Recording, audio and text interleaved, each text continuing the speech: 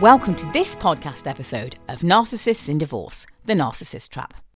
I'm Dr. Supriya McKenna. I'm a former family doctor, but my life's true work is working with people who have fallen prey to narcissistic relationships of any kind, but I'm particularly busy in the area of divorce.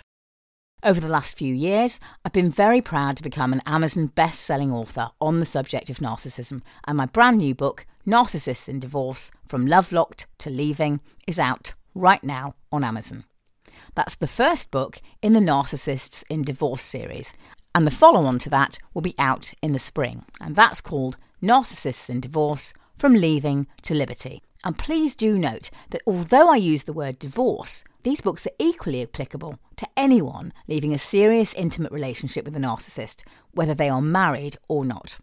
I also have a book out called The Narcissist Trap, The Mind-Bending Pull of the Great Pretenders. And that book might be useful in helping the people around you who are supporting you to understand more about what happened to you and about narcissism generally.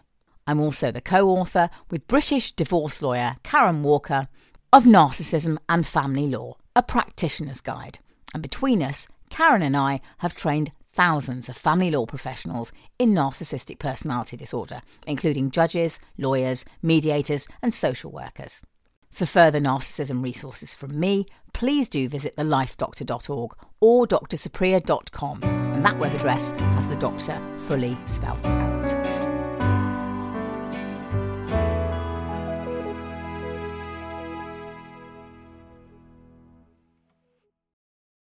Can you clarify for me, what does it mean when we use the phrase common law wife or common law husband? What is that? Well, Supriya, it's a term that has come into being because people assume that if you just live together, that you gain some kind of rights against your cohabitee. So if you're sharing a house, but it happens to be in one person's name, the other person's living there in a relationship, that if they live together for a period of time, then some kind of rights emerge. And you'll hear people say, oh, I'm a common law wife or I'm a common law husband. And there's this idea that the length of a relationship will enable you to claim property or claim income exactly the same as one might if one were married. Now, unfortunately, nothing could be further from the truth. People have been campaigning for as long as I've been practicing to change the law in relation to cohabitees and to try to bring them in line with married couples. And it hasn't happened, and it's not likely to happen. So let's say you have, I'm going to generalize, but normally it tends to be the wife or the female partner, I should say, who doesn't own the property, but perhaps has used her income throughout the relationship to pay for food and utilities or holidays.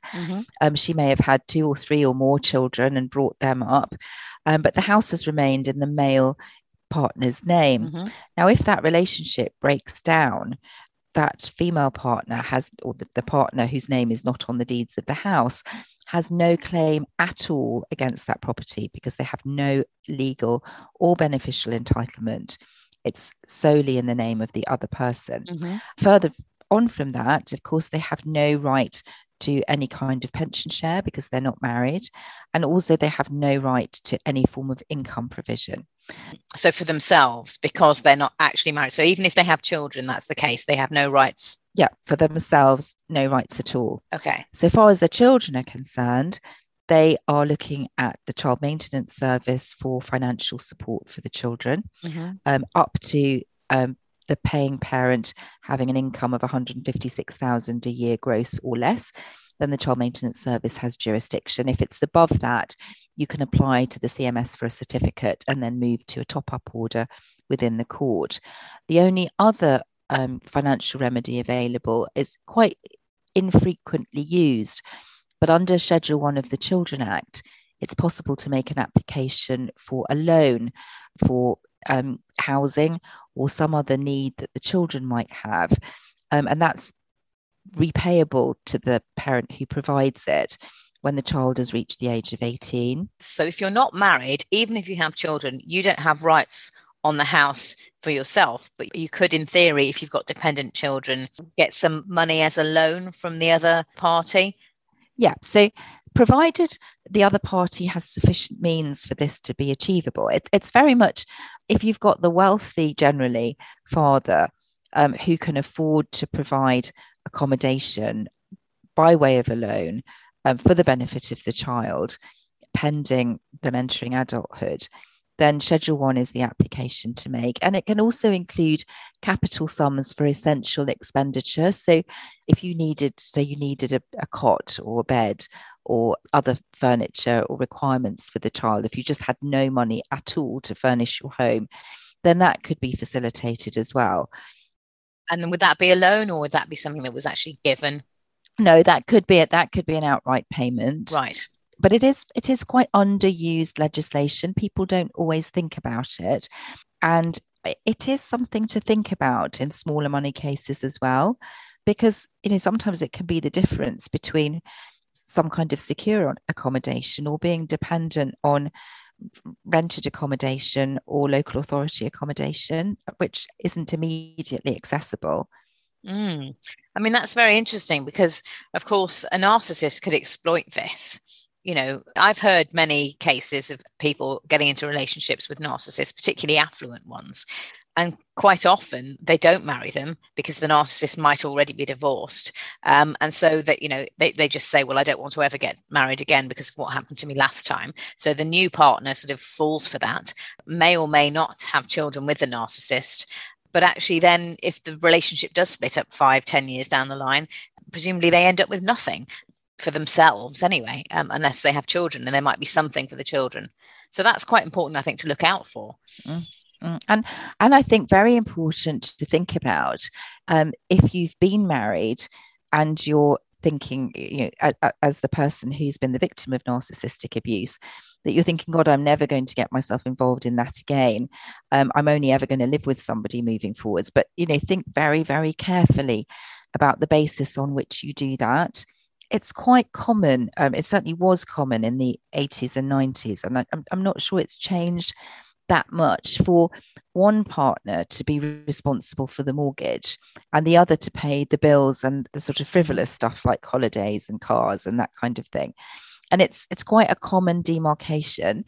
And of course, the person who's paying the mortgage and who owns the property has got all of the property rights, whereas the other person, who may have a broadly similar income, is meeting all the stuff that they get no recognition for.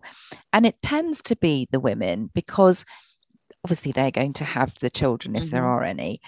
And therefore, you are more likely to find that because their income is perhaps uncertain, the way it's sold is, oh, well, it's much better that we use your income for the luxury items, whereas use mine, which is going to be guaranteed, for the absolute solid stuff that we need, i.e. the mortgage.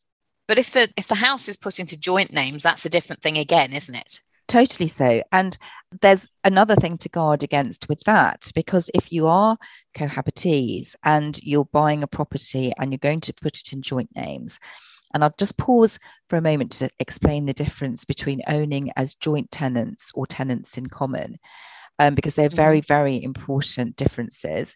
If you own as joint tenants, it means that you both own the whole property, so that if one of you dies, the other retains the whole property. Right. If you own as tenants in common, it means that you each own a specific percentage of the property. If there's nothing to say what percentage that might be, then it's deemed to be equal 50-50.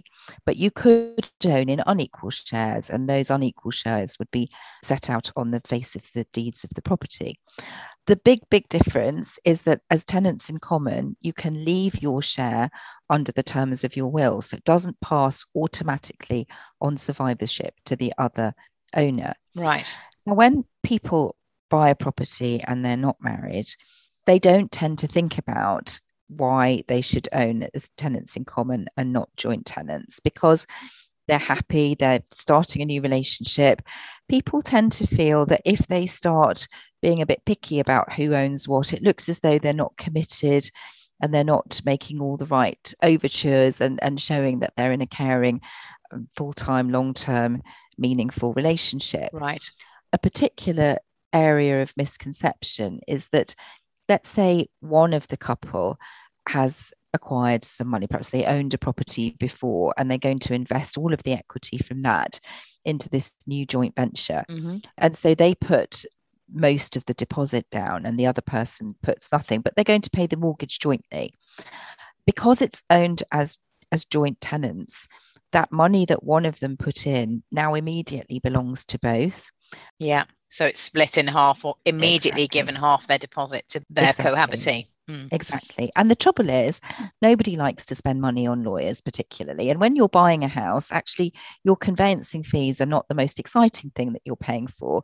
You're much more keen on buying furniture and so on. So people tend to look for the cheapest solicitors that will do what they see as a very, very mundane job. And actually, it isn't. It's a really important job. This was a big area of negligence claims for conveyancers, where they weren't properly advising people about how important it was to consider the difference between joint tenants and tenants in common. So now most of the cheaper firms just have a pro forma sheet, which will set out the definition of both and ask you to choose. But of course, we all know that most people don't read that sort of paperwork properly. They're so keen to get on with the exciting stuff that they'll think, oh, yes, box tick. Yes, we're doing this jointly. So of course, we want to be joint tenants. Right. Job done. That's fine if you live together happily ever after. But if you've made unequal contributions to that property, what you've done is gifted half of that unequal contribution to the other person. And that's fine as long as the relationship stands the test of time. But as soon as it goes wrong, it's not quite so fine. See, I think this is so important because so often in people who've had narcissistic relationships, they so often go on to have another narcissistic relationship. And they've been bitten, so they don't want to get married. And so I can see how easy it would be for them to fall into this trap of putting a deposit down from perhaps a settlement that they've secured from their own divorce, and moving in with the new person, ticking the box which says joint tenants, and just not realizing that they've basically given away half of everything that they've put into the house immediately. And that if their new partner actually is a narcissist, and as we've said, that is actually horribly common, they're not going to sort of be fair or rational about it. They're just going to just say, well, that's mine now, tough luck. So yeah, it's so important. Well, and it will be tough luck because unless you have someone with a moral compass who thinks, oh dear, no, that's not very fair, I shouldn't have done that, which is highly unlikely, especially in a relationship breakdown situation. Yeah, even with a normal relationship breakdown where a narcissist isn't involved. There's going to be some bitterness. Well, especially if there's a third party involved, nobody's going to say, oh dear, yes, I recognize that came from your previous property. And of course, I should give that back. Because if you're not obliged to, why would you? And of course, a narcissist will definitely go down that route. So if someone's come out of a narcissistic relationship, then they've met someone new and they want to cohabit, but they don't want to get married, and they've got money from their previous settlement and they're putting that into the house, and perhaps their new partner isn't putting as much in or as a deposit. Perhaps the agreement is that they put the bulk of the deposit down and the partner pays the mortgage. Are you saying that they should be tenants in common then, rather than joint tenants? I am. I'm saying that they should be tenants in common. They should think about whether that should be in unequal shares and have a proper declaration of trust, setting out who owns what. And I also think they should have a cohabitation agreement. Right. Okay. So I don't know anything about this. So. Okay. Now, people think it's not necessary because you don't have any rights. I've already spent some time saying that you don't gain any rights as a cohabitee. If you've got no property, you'd leave with your suitcase if the relationship broke down. But in a cohabitation agreement, you can deal with those points that actually you might want to think about. And so things like, if the relationship breaks down, how long does the person who perhaps doesn't own the property have to leave the property? 28 days notice, or how long might it be? If you own as tenants in common, and so you have the ability to leave your interest in the property under the terms of your will, you might not have made a will in favour of your partner. You might have made a will in favour of your children, let's say, if this is a second relationship. And so in your cohabitation agreement, you can stipulate how long your partner might be able to live in the property after your death, before the property would need to be sold. Or you might be able to provide that actually they could buy your beneficiaries out if that's what they chose to do. So you can put a lot of regulation about how you're going to manage your living arrangements in a cohabitation agreement to just take away those really difficult areas where a problem might arise. And I think very particularly if one of you dies, and I think this is really a point for people who are on a second relationship, who've got children from a previous relationship, and therefore are much more likely to leave their interest in the property to those children. You might want to provide within your cohabitation agreement that you would give a life interest to your cohabitee so that they could stay in the property during their lifetime. And only then would it pass to your beneficiaries, and that could be mirrored within your will. But you might not want to do that because you're really covering untimely death, and therefore you might be cutting your children out of their inheritance for 30 plus years. And so what you might actually want to say is think about what the reasonable grieving period is, and stipulate that your cohabitee could stay in the property, let's say for 12 months, just while they sort themselves out. It's their home as well. It generally takes at least 12 months for executors to deal with the winding up of estates. So that would sit quite comfortably alongside that. Rather than having the invidious position of, if God forbid somebody were to die, leaving their share of the property to someone other than the cohabitee.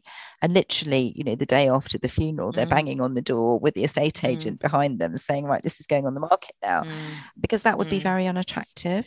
I mean, these are all such important points for people who have left a relationship and who are in a new relationship, because I don't think people consider it really. They find their new relationship and they're sort of madly in love, and none of these things are a consideration. That's right. Very, very occasionally, we will have clients who are looking at a new relationship, having got out of an old one. And it tends to be later on in life. And they've met someone, they've been a bit reticent about whether they do want to embark on a relationship, but they've decided that they will and they want to live together, but they don't want anything beyond that. And very occasionally, they will come and have an appointment to find out exactly where they stand. So to understand who's going to own what, who should pay for what, should they have a cohabitation agreement? Would they have a prenuptial agreement if they married? I would say yes, definitely they should.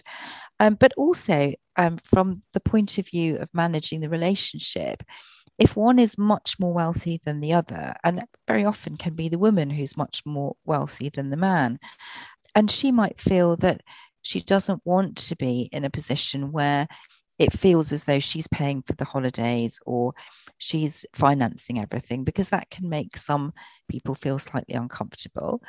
And so to talk through perhaps how to ensure that that doesn't happen, to discuss having a mechanism for, if we go on holiday, we pay in this percentage. And if it's set out in an agreement, then nobody needs to feel that they're paying for someone else or that it's wrong or hasn't been properly thought through, because actually they've thought it through very carefully and they've provided themselves with a roadmap as to how these things should be done.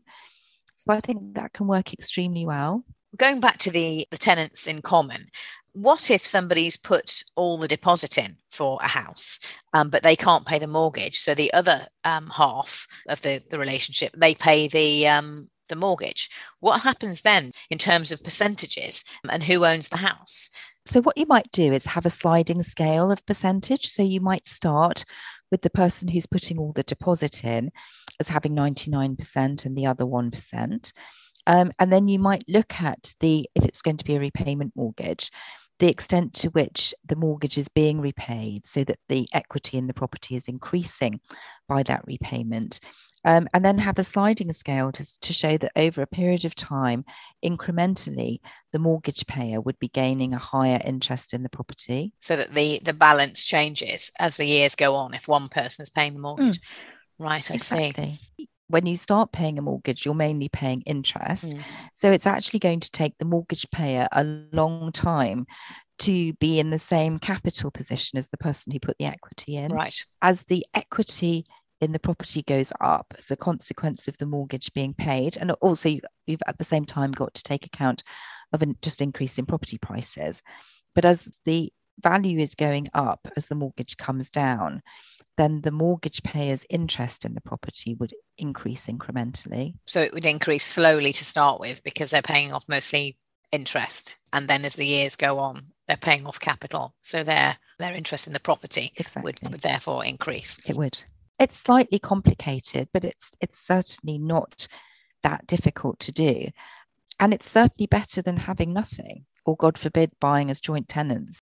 So in summary, your advice would be, so if someone's come out of a narcissistic relationship, they've met someone new and they want to sort of move in with them, or they want to get a house together, but they don't want to get married, what would your sort of key messages be to them? Find out where you stand, what your rights are, and what you're letting yourself in for. So I think having a meeting with, I would say, a family lawyer, just to look at what your options are and what the pitfalls are, is really, really beneficial. There's no such thing as a common law wife. You have no rights as this mythical individual, or husband, works the same way, or partner. I think you would want to think very carefully about what you're putting into the property financially and how you're going to own it. Don't own as joint tenants if there is anything unequal about your contributions, particularly if you're the one making the larger contribution. Because if you're the one not putting anything in, perhaps it doesn't matter so much. Do think about having a cohabitation agreement, because there's no harm in regulating this relationship. A written agreement, just setting out what it is that you're both going to be doing and what's going to happen if this relationship breaks down. My brand new book, Narcissists in Divorce, From Love Locked to Leaving, is out now. For more information and online courses about narcissism, please do check out my websites, thelifedoctor.org or drsupriya.com.